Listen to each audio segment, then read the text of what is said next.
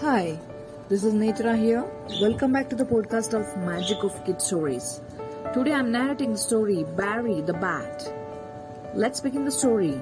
Barry was a baby bat. Like all bats, he was blind and scared of lights. He would not let his mama leave his side. At night, when Barry went to sleep, he would often wake up with a start. "The street lights are still on, Mama," he would call out anxiously. "Don't worry, my child. We'll go to the dark place," comforted his mother.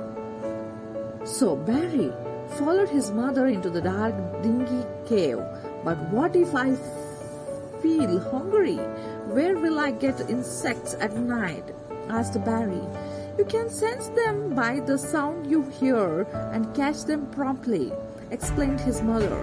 "Now no more questions. You will hang upside down and fall asleep," said his mother warmly.